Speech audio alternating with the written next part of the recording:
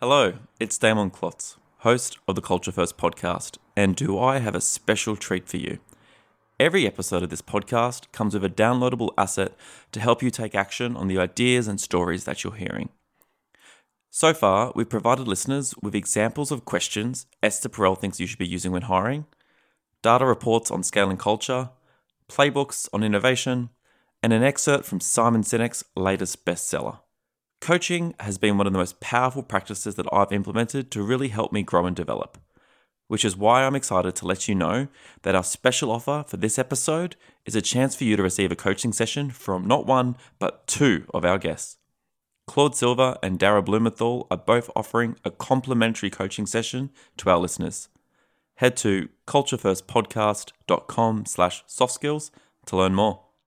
All right, let's get started. Culture first? Culture first. Culture first. Culture first. Culture first. Culture first. Culture first. Culture first. Culture first. Culture first. Culture first. Culture first. Culture first. Culture first. Culture first. Culture first. Culture first. Culture first. Culture first. Culture first. I'm Damon Klotz, and this is Culture First. As you heard in the last episode with Simon Sinek, having a bias towards people over profit ends up being really good for the business. To truly have a bias towards people and culture, you need to first understand what really matters to your employees. And that starts with actively listening to them. I'd like to think of myself as a dot connector and pattern matcher. When I was writing the script for this episode, I just kept being drawn back into the previous episodes and the aha moments that was really sitting with me from them. In episode 4, Simon talks about the power of listening to your employees and understanding that there's a big difference between leading versus managing. This also reminded me of the quite poignant call to action from Erica Kuhl, where she said, "Stop talking, shut up, and really listen." All of these are what we might call soft skills, and that's the topic that we're going to be focusing on for the next 3 episodes. In this episode, we're going to explore what soft skills really are, debate whether they should be rebranded, go behind the curtains to learn about the feedback strategy in place at a company with over 4,000 employees. To keep this theme going in our next 2 episodes, we will deep dive into 2 particular subjects within the context of soft skills: empathy and compassion fatigue. If there's a particular part of these topics that's standing out to you, please let me know. You can send a tweet, Instagram post, Facebook or LinkedIn update, and use the hashtag CultureFirstPodcast, and I'll join in the conversation. My first guest today is someone that I've been a fan of for a long time. I've spent the majority of my career operating in the space between the people side of the business and the marketing side of the business. When I think of someone who's also passionate about those two worlds colliding, one name comes to mind: Claude Silva. Claude is the Chief Heart Officer at VaynerMedia. We started talking about why HR and marketing really need to be collaborating more. But before I spoke to Claude about that, I was doing a lot of research to get ready for my conversation with her, and I just kept coming across articles and videos on her talking about soft skills, why you should be really listening to your employees, and the power of coaching. This is another jam-packed episode, so let's dive straight into it. So today I'm chatting with Claude Silva. Thanks for having me. Yeah. I'm so excited to be here in this incredible backdrop here of the Bay. So to start, if you were to describe what you do to a 5-year-old, how would you describe that? I'm in the people business, and I take care of you. I take care of all of your needs, and I'm going to grow and develop you. We're going to work together. So a teacher.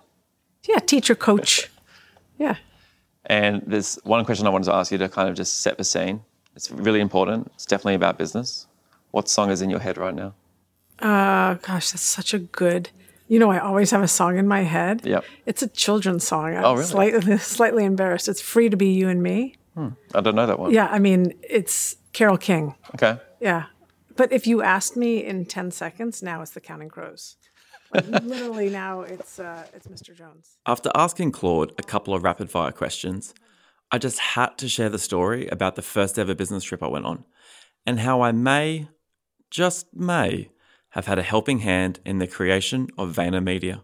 One event that I went to, I was in my first placement as a HR grad, and I applied to go to a conference. I'd never been on a business trip in my life.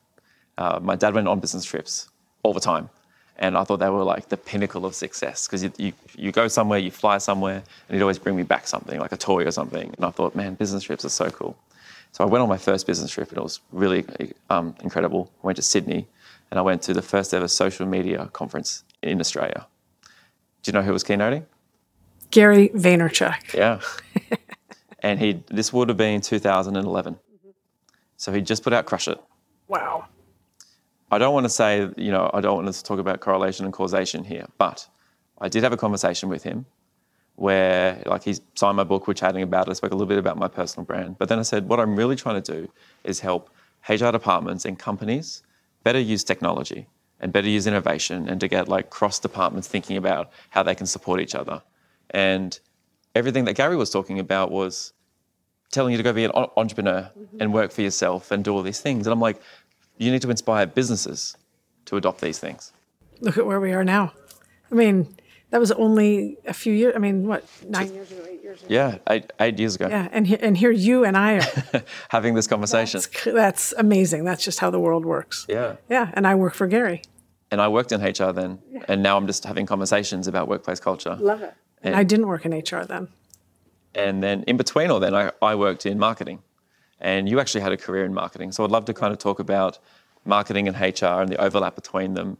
And then specifically, how has being a marketer actually helped you in your role at VaynerMedia? Yeah, I love the question, because for me, it all encompasses empathy. And it's, marketing is the art of storytelling, and storytelling to a consumer. So taking a brand, telling their story, finding meaning, purpose, something around it, and affecting emotion in a consumer. And what is emotion? Emotion is based around feeling, thoughts, feelings, reactions. So what are we doing in the world of HR, or as I call it, heart or people and experience? We're taking care of people's thoughts, emotions, feelings, behaviors. And actually, I should say, at the end result of in marketing, we want a consumer to change their behavior, adopt a behavior, or promote their behavior. So buy my soap, go to my petrol station, stop using that, use this. This is going to give you peace of mind. And so in HR, we're doing the same thing. We're helping, I believe, helping them find their reason to be, their purpose, their guiding principle, identifying their own behaviors, the ones that they like and they want to promote, and the ones they want to change, and becoming more self-aware. So for me, marketing and HR is all around culture. It's all around empathy and attention, really giving someone your attention. So we're giving a consumer attention when we put a product in front of them and want them to buy it and whatnot. And I'm giving you my attention when I'm working with you as a coach, a guide, HR professional, Sherpa, you name it. One of the ways that Didier Elzinga, the CEO of Culture Amp, has always talked about this, which to me sums up why HR and marketing needs to be kind of, singing from the same hymn book, is that he says that brand is a promise to a customer, and then culture is how you deliver on that brand promise. Mm-hmm. And we sort of talk about examples where there's let's say you do a rebrand and you tell this brand new story to the world, but you haven't told that story to your employees. Mm-hmm. There's no way that those employees can then actually deliver on that with any authenticity. Yeah, that's so true. And it reminds me of what Jeff Bezos said about, I think he said, your brand is what people talk about when you leave the room. Mm. And that's so true. You may think you stand for X, but actually you stand for Z at the end of the day. And you really want to know what you stand for, right? You want to know what people are thinking about you, whether or not we're talking marketing or whether or not we're talking the employees in the organization. What do they actually really think about this organization? Right. Is it a paycheck? Is it their life? Is it their mission? Are they only going to be there 2 years? What do they think? What do they feel? What do they want to feel? And that's my job, is to help guide that, but also connect the dots for them. And also grow and change and evolve as an organization. That's my job as well. One of the other ways that I think marketing departments or even marketing professionals can actually help human resource or people and culture departments is actually better marketing the work that they do. Mm-hmm. Like adoption, behavior change, all the things that marketers are really good at. I think we're actually seeing definitely that come into the people space. one of my sort of peers in this sort of industry says if you look at a marketing conference from 5 or 10 years ago and you look at a people conference like 5 or 10 years later, it's kind of the same topics, they just replace some of the language. So what are some of the ways that you actually increase behaviour change and adoption inside the company with the sort of people practices that you're trying to implement? The first and foremost is walking the walk. So you can't just say something from an ivory tower and expect people to adopt it, especially authentically. Yeah. You need to actually get in there and show them how it's done. And then whether or not you're inspiring, you're leading by example, whatever that is. But more than that, why? Like, what is the why behind when you say we are an empathetic culture or we are a culture of collaboration? Like, why? Oh, because when you collaborate, you get to more curiosity and you get to work that is more creative and you get to work that might be more inspirational because we're working with other people's minds and the diversity there. So you and I have already established that we see things differently. And I love that. So we have a connection there. And if we, even in this podcast that we're doing, it's going to be that much more creative because you and I think very differently, even though we've had some crossovers in life, but it's the collaboration that we're bringing here and the agreement that you and I are going to hang for a certain amount of time and make some magic together. One of the topics that I'm very passionate about and you're very passionate about, and I feel like together we actually can have a pretty big dent in the universe, is getting rid of the idea of soft skills being soft and fluffy. Yeah. So many, when you think about like what makes for a great relationship at work, so like it's less about could you sit there and work on Excel well together. It was more about how did you show up for that person? Like how do you address them? Yeah. Do you address them in a way that comforts them and gives them good feedback and is appropriate for them and all the sort of things that like, you need to be there physically in front of someone to actually better understand. So like why do we need to actually get rid of the idea of soft skills being soft and why are you so passionate about that subject? Yeah, well, I think the word itself is demeaning and demotivating. So hard connotates strong. Soft connotates mushy. They're not mushy skills. They're necessary life skills. And we use them every single day. You use them with your soccer team. You use them with your family. You use them with the people you go to brunch with. You use them on the bus. Why wouldn't you use them at work? And why call them soft skills? They are life skills. They are what we need to be human beings. And just the word soft, I think partially because I lead with that. I'm much more right brain probably and an empath. And so I noticed that if I'm calling myself soft, well, right there I'm taking away my power. I'm taking away something that's a strength of mine. So I like to call them necessary life skills or life skills, and that's what I do. I want to revolutionize that entire phrase. If only you had access to a huge, incredible marketing advertising agency to maybe rebrand this. Yeah. Oh, wow. Is that something that you think we could do? Yeah. Definitely do. Yeah. Huge campaign. Yeah. One of the most important soft skills is the power of listening. To do this well, you need a holistic listening strategy to really understand the needs and experience of your employees. I sat down with Richard Taylor, the VP of Employee Experience at NASDAQ, to learn about how he approaches this. When you first hear the name NASDAQ, your immediate reaction might be, that's that stock exchange, right? But did you know that it's actually the creator of the world's first electronic stock market? It operates more like a tech company, as its technology powers more than 90 marketplaces in 50 countries. That's not the only fun fact I have for you. Richard Taylor has been a customer of CultureAmp at Palo Alto Networks and now NASDAQ. But even more interesting than that, he actually studied Buddhism for 10 years before he entered the people and culture space. I've heard you talk about that you're very passionate about putting employees and culture at the sort of heart of what you're building. How has that really shown up for you throughout your career to really think about the employees and the culture as actually the customer that you're building for? It's almost an awakening when companies become serious about this, because most companies are really good at numbers. They're really good at financial numbers, top line revenues, bottom line profits, operating margins, da-da-da-da-da. But there's an awakening. There's a certain kind of maturity, or maybe it's a maturity of leadership, where companies realize it's the people that do all this. And people are either highly engaged and find meaning, or they're not that engaged and they're just showing up for a paycheck.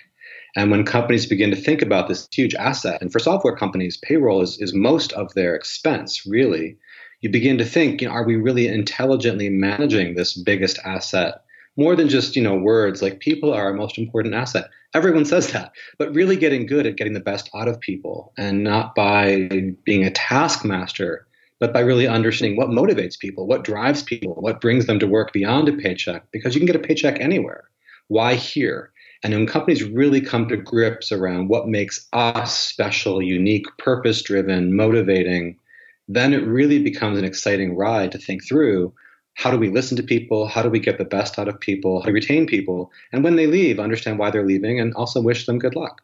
You touched on the importance of using data to make sure that you're actually truly listening to what the employees want and need. So what are some of the ways that you're actually listening to your employees, both from using Culture Amp, but also just from actual listening sessions face to face, to really know what are the skills that they need to grow and develop?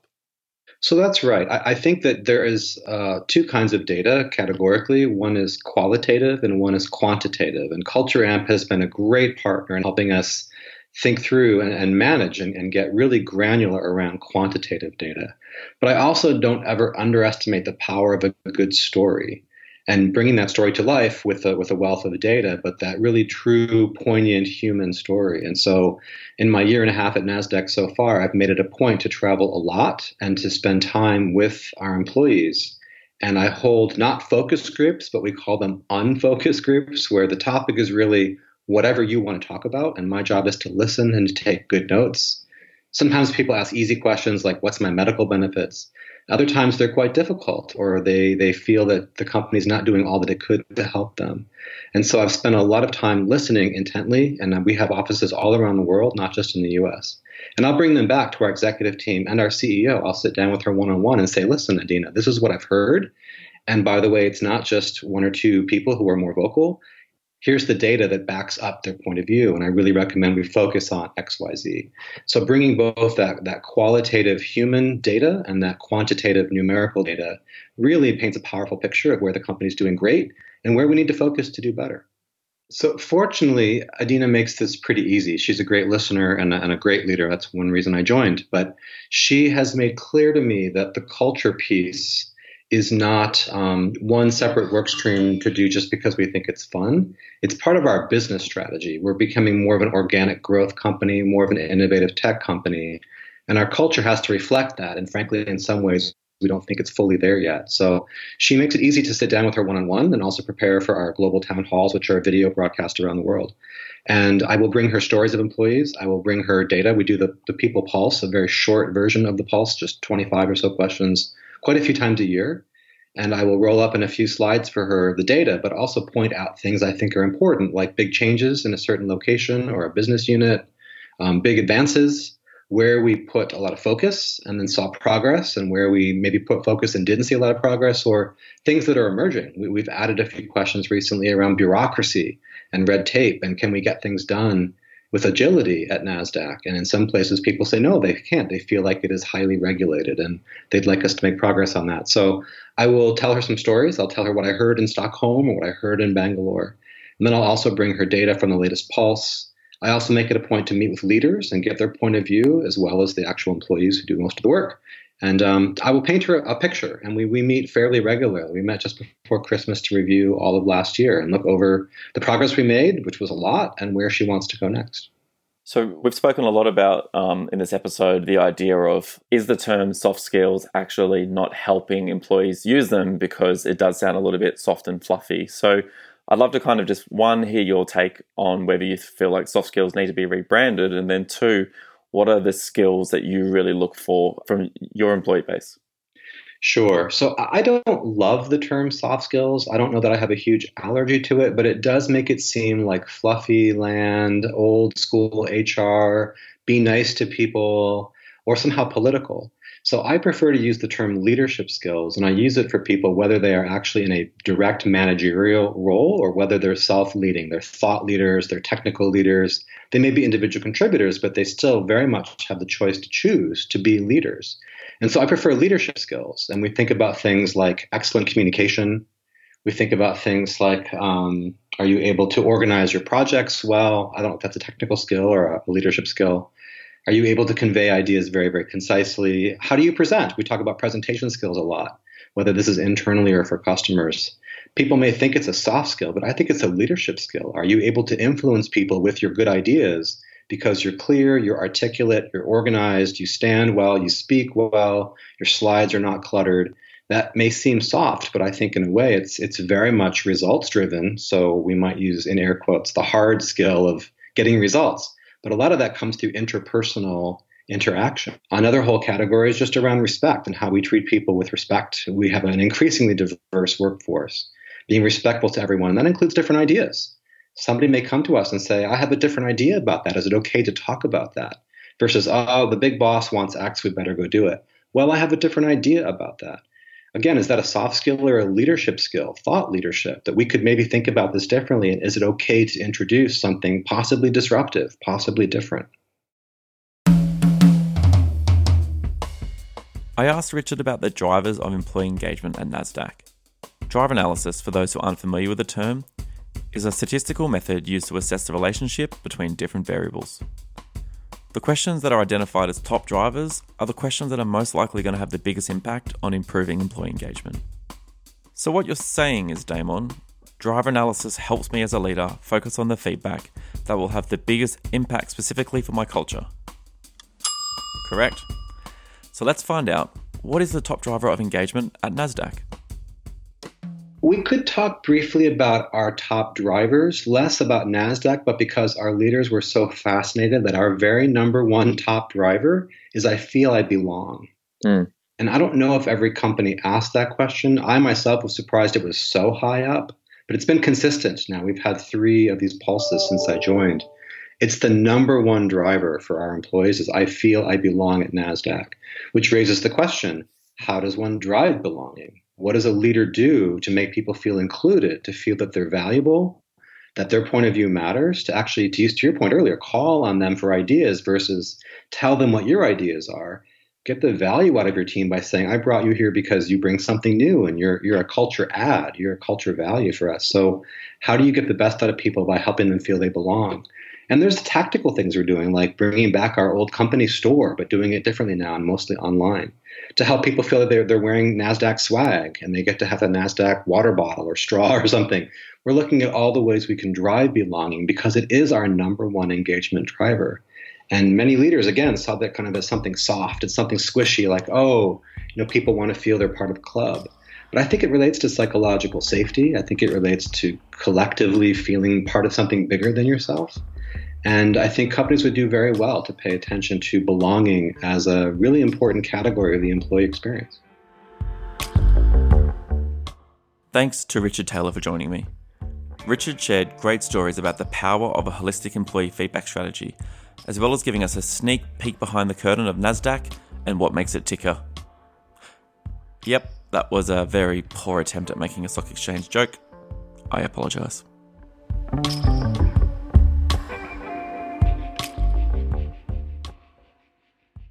So far, we found 2 people who aren't really a big fan of the term soft skills. Claude calls them life skills, and Richard calls them leadership skills. We thought it was important to hear from someone who was in support of using the term soft skills. Does the term soft skills need rebranding? I don't care. I mean, I don't know. What's the goal? I just think there's a real lesson that this is even a question, you know, the fact that we're at a point where we're so challenged by the word soft. It sort of just goes to show how far we are from just being whole, full, alive humans. This is Dara Blumenthal. She has a PhD in sociology, is a holistic life coach, and professional facilitator. Dara has worked with a bunch of companies that you've most likely heard of, including Claude Silver's own VaynerMedia. Her observations on both how the individual and community can actually meet the needs of the organisation are deeply insightful, for anyone who's aspiring to create a culture-first team and a culture-first organization. When I even just say the word soft skills, what immediately pops into your head? Well, not in my head, but when I hear you say soft skills, I have a sensation in the center of my chest, like in my sort of heart space, and even sort of down into my solar plexus. So there's something very tender, I think, about soft skills. And I think that's like sort of a vital quality of soft skills, is that there's a softening, there's a tenderness that is vulnerability, that sort of central core to what that is. It's about communication, it's about interpersonal dynamics, it's about intrapersonal dynamics, it's about how we praise each other, it's about grief, it's about all that sort of stuff. But sort of more immediately, it's just this tenderness in the body. Bringing your whole self to work has been something that has been talked a lot about the last 5 years. I don't think we ever then followed up with, and the collective trauma or the trauma that you might be experiencing based on the intersectionality of your demographics and your experiences before you've even turned up to this workplace, right?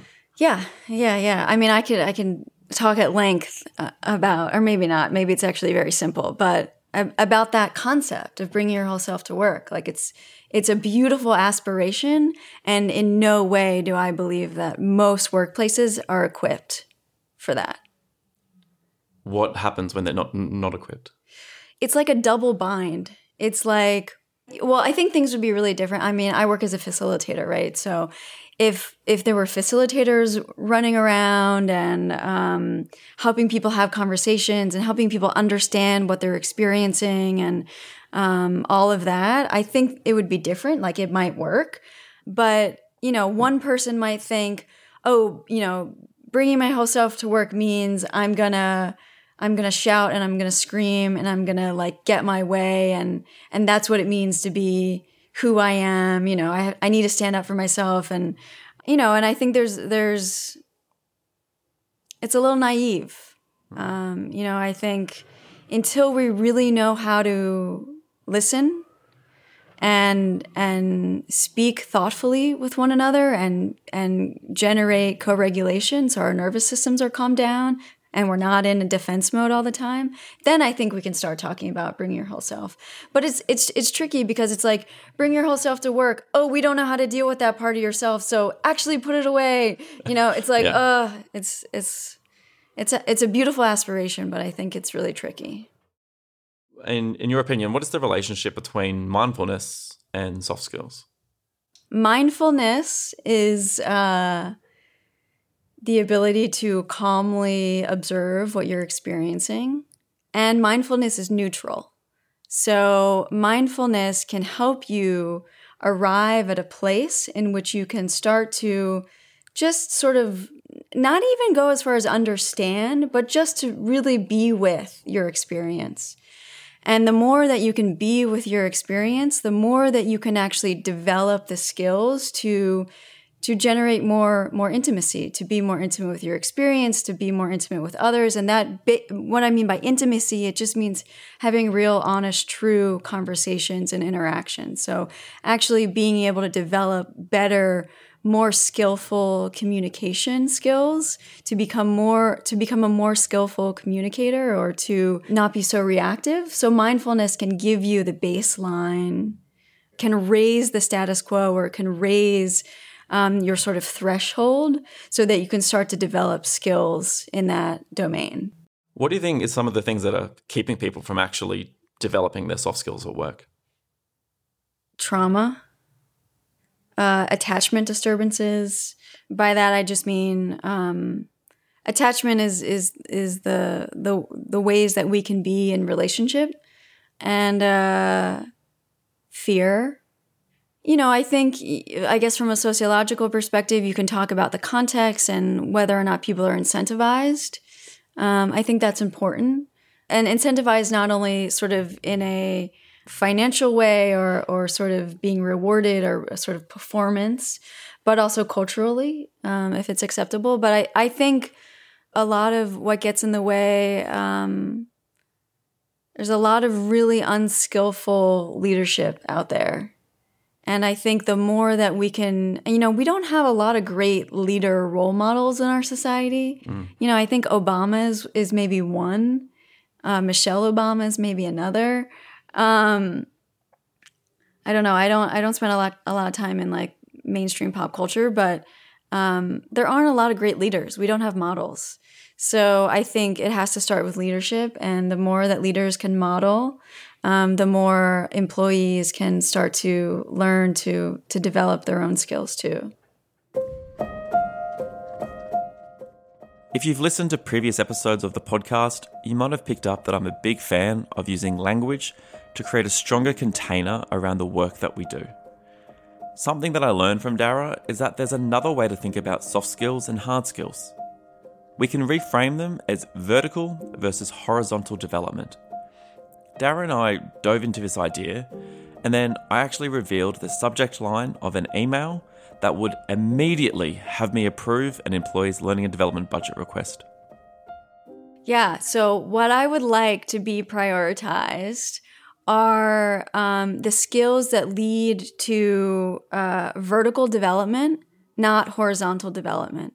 So horizontal development that's the stuff that's just like, you're going to learn, it's like a technical thing. You're going to learn how to do a thing. And then you're like, I know how to do this thing. Like my husband is doing a AWS training. He's a creative technologist, right? So it's like that's horizontal development. You're learning how to do a specific thing. Vertical development, which comes more from adult developmental psychology or spiral dynamics. People are talking about teal organizations. It's that. So if vertical development is you're just putting new tools into your toolbox, horizontal development is that you're actually changing the shape of the container. So it's much, much more complex and sophisticated learning. And that's, for me, like, let's say, just say like a holistic model includes mind, body, spirit, community, and environment. Those are the 5 domains that I include in a holistic model that comes from the lineages that I'm a part of. So it's like, if you want to do something more complex, you need to include at least a few of those in anything that you're doing. So, if you want to include the neurobiology of the learning, the physiology of how it is to have a conversation, the actual words that you're using to communicate something, right? So it's involving multiple domains, and then actually tracking what your experience is as you're going. So I know I'm being a little vague, but I would say the short answer is we need more of that vertical development and less horizontal development. I think there's a beautiful line there that if I saw that at like the top of an email from an employee asking me for training and development budget that said, I don't want to just add new tools to my toolbox. I want to actually change the shape and size of that toolbox by going on this course or learning these skills. I'd be like, yeah, let's do this. Yeah. Nice. I love talking about the vertical development points that employees and managers can actually develop. So can you give some examples of what some of those ones actually are? Yeah. So I think a really, really important one in our society, based on the statistics with that, I can't remember right now, but there's sort of data on this stuff. And it's helping people transition in the way that they orient to the world. So one that's really important at work is a movement from orienting to an authority outside of yourself as sort of the complete way to do things versus sort of including that in your experience so you can orient to an authority outside of yourself when it's important, when it's necessary, but also fundamentally being able to orient from your own authority.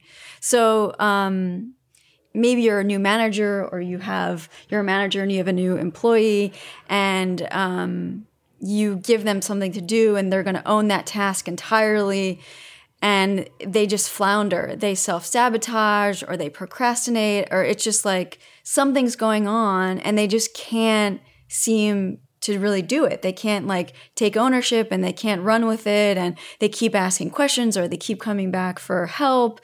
And you're like, and it's like, this is your moment, like own this. That could be a developmental challenge because they may not have they may not have developed the ability to really fully orient from their own authority so that they can actually they can self-author how things should get done. But instead, what they know is that they know to look outside of themselves. I think there's a lot of frustration in workplaces around stuff like that. To say a little bit more about the soft and soft skills, I like the soft because I think it's important. It's sort of vital. That we are able to soften into our experiences and to like tenderize our environments. Not so that everyone feels good, right? I think the challenge is that so often the stuff can just get written off like, oh, well, isn't that sort of nice to have? But it's more like life or death. I feel like I've walked into so many organizations where everyone feels dead. And that's because we're so focused on the hard stuff all the time. And even this idea that life has to be hard and work is all about working hard.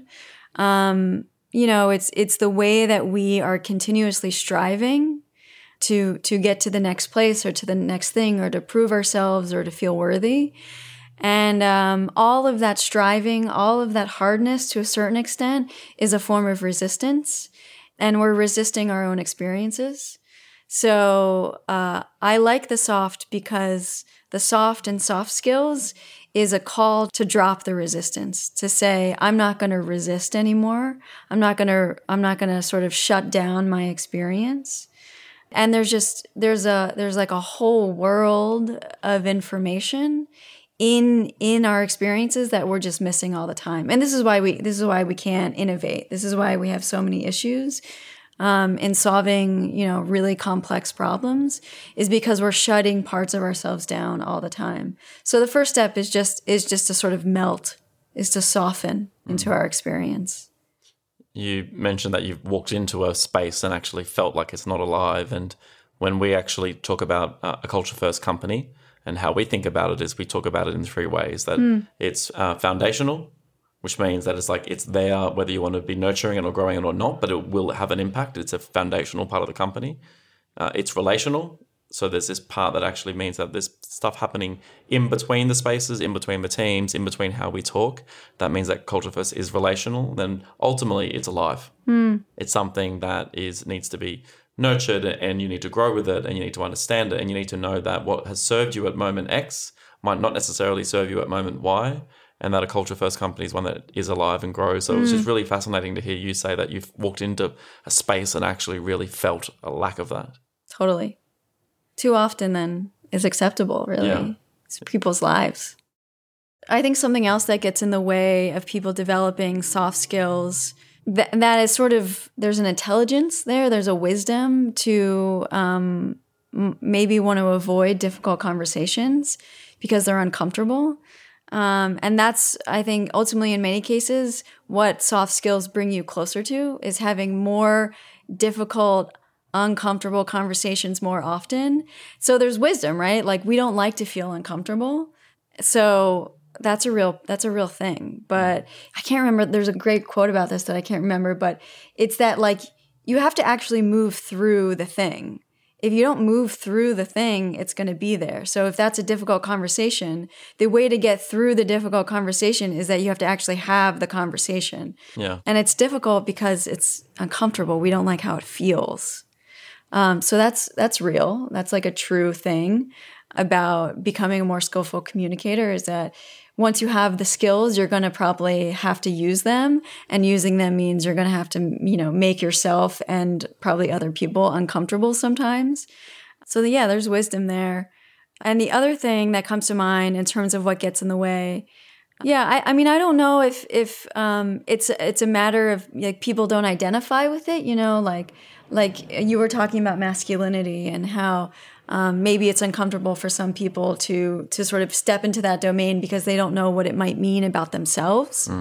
And, the way our identities develop, it happens in different ways at different moments. And so much of identity development is about context.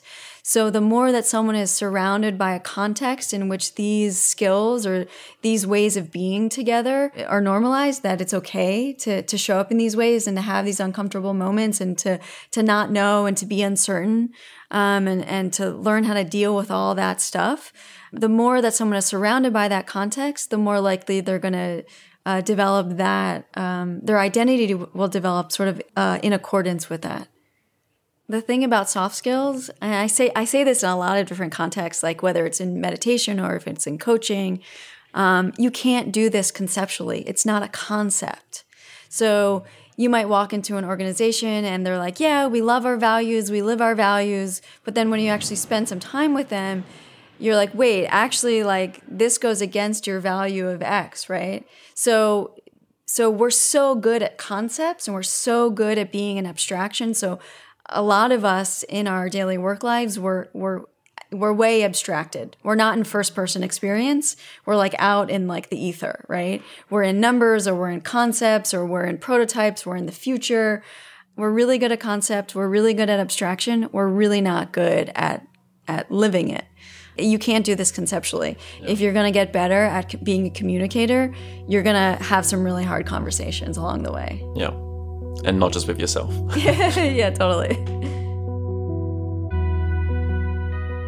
Dara's last point really hit home for me. In order to get better at using soft skills, you need to take action and do the work.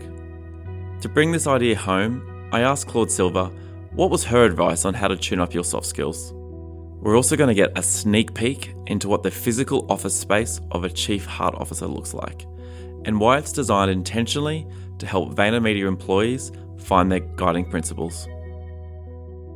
You mentioned the word empath, and that's probably something that's not too familiar to people, but it's something that I'm actually learning a little bit more about now. There's a whole bunch of skill sets and different things, life skills, things that you can train yourself in to be much better at these. If you were to give some advice to someone who's actually trying to tune up those skills that have been called soft in the past, where would you recommend someone to start? With themselves, self-awareness. Self-awareness is the key to unlock everything.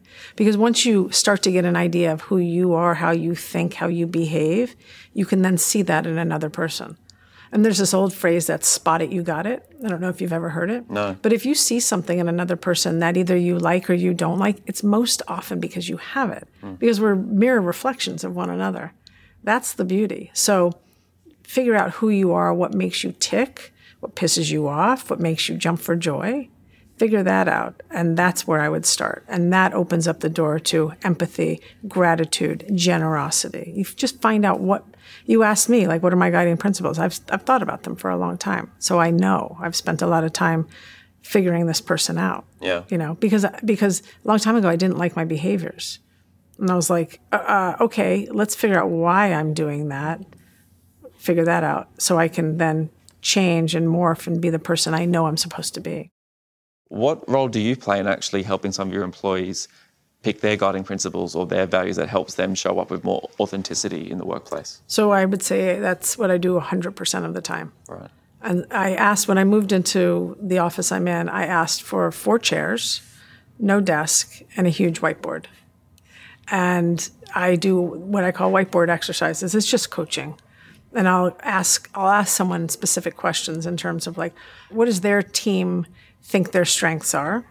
Okay, and we'll dig into that. Especially when someone says strategic, I'll be like, cool, what does that mean? What do you think your strengths are? What are your values? And I'll ask them to get about 5 values. What did you want to be when you were a kid? What did you want to be when you grew up? Who are you today? When you're standing in front of the mirror brushing your teeth, and you're just in your most Zen moment, who are you? What is the person? What is your beat? Anyway, we'll write some sentences on the board based on the patterns I'm seeing, and then they'll go away and they'll come back with a sentence or 2 that will be their guiding principle. And so the most amazing thing in the pattern I've seen is almost everyone, and I'd say 98% of people, it's all about being a teacher. And that, to me, is why being alive is the best thing in the world, because actually we all want to help each other. And what I love is that that's a very non-traditional way to think about, like, what is the role of the, head of HR or the head of people and culture. But it actually allows the employees to show up with a very different relationship to you and your function. Oh, yeah. So, yes, do I oversee HR or people and experience? Yes, but I have an incredible team from SVP on down that really runs the HR, the compliance, the benefits, the insurance, the talent, recruiting, those types of things. And then I'm able to speak to every single employee. That's my job. And, create curriculum, learning and development curriculum, bring in pilot programs, bring in more D&I training, those types of things that I get the feeling, because I'm spending so much time with people, like what this culture needs to thrive, to pivot, to rise, those types of things. And part of that is the coaching I do. And I don't immediately say, oh, hey, it's so nice to meet you. You want to, I do my normal 15 minutes with someone. And in those 15 minutes, I can see, like, is there an invitation here for me to push? And if there is, I'll set up an hour with them, the next week. And we'll do something. And I send some a pre-read. But I love that. That, to me, is why what I do feeds me every single day. And it doesn't sap my energy. It gives me more energy because I'm doing something that I love and I believe they will appreciate and will take with them into their lives and return the favor at some point to someone. I think one of the things that I love about this is that for someone listening to this who might not typically have had a relationship like this with their HR or people and culture team, it actually shows that a very different type of relationship can exist. And it's not one where it's like, actually, there's a very positive thing that you can actually have with this department.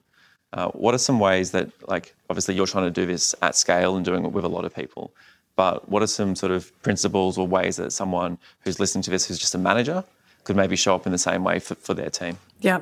So it's a great question.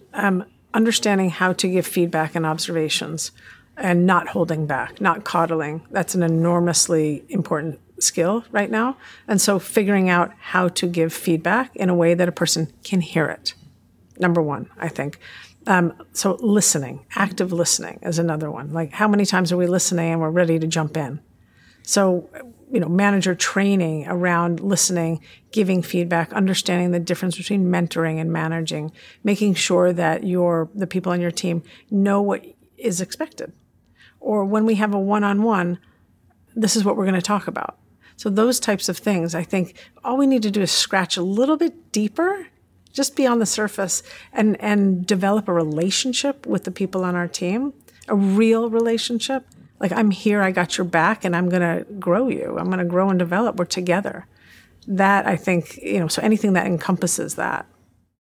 When it comes to listening to your employees and making sure that their voice is heard, you really need to ensure that there is open and honest two-way communication.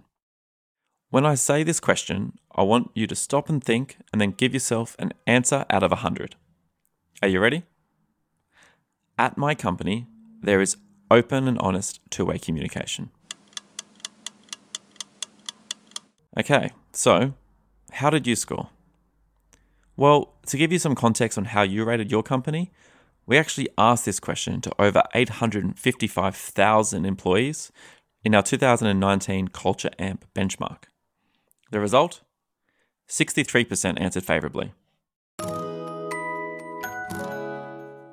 If you've listened to this podcast, you'll know by now that I like to use the companies in the tech industry as a bit of a guidepost to look at what some of the best companies are doing when it comes to actually building a great employee experience. So for that same question, I actually wanted to see the difference in score from the companies in the top 10% of that benchmark and then the bottom 10%. When it comes to the top 10% of tech companies, 85% answered favourably, whereas in the bottom 10%, only 54% answered favourably. So there is a 26-point difference in this question between the top and the bottom. So if you're wondering what is one of the ways that actually separates the top 10% and the bottom 10% of tech companies, you now know that there's a 26-point difference in open and honest communication between those two companies. So we're driving down the most populous highway in every country in the world, and you're running for office, but you're running for office to create a more human workplace. What's on that billboard? Vulnerability rocks. Show up. Be heard. Take up space. Be big in the room. I love it. Yeah.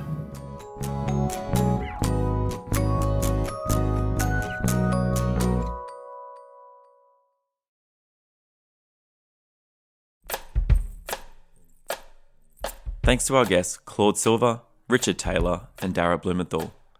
A reminder that both Claude and Dara are offering a complimentary coaching session to listeners of this podcast. Head to culturefirstpodcast.com/softskills to learn more. I'd love to hear from you about what resonated from today's episode. You can use the hashtag culturefirstpodcast on LinkedIn, Twitter, Facebook, or Instagram. And you can tag @CultureAmp or @Damon Klotz. That's DamonKlotz. I'd love to hear from you and start the conversation. Finally, if you are enjoying this show, I'd really appreciate if you left a review on whatever platform you're using to listen to this episode. Why do I keep talking about this? Well, reviews help us skyrocket up the charts and land in the ears of new audiences so that together we can all be building a better world of work. We'll be back soon with our episodes focused on empathy and compassion fatigue, and until then, I want to say thank you for listening.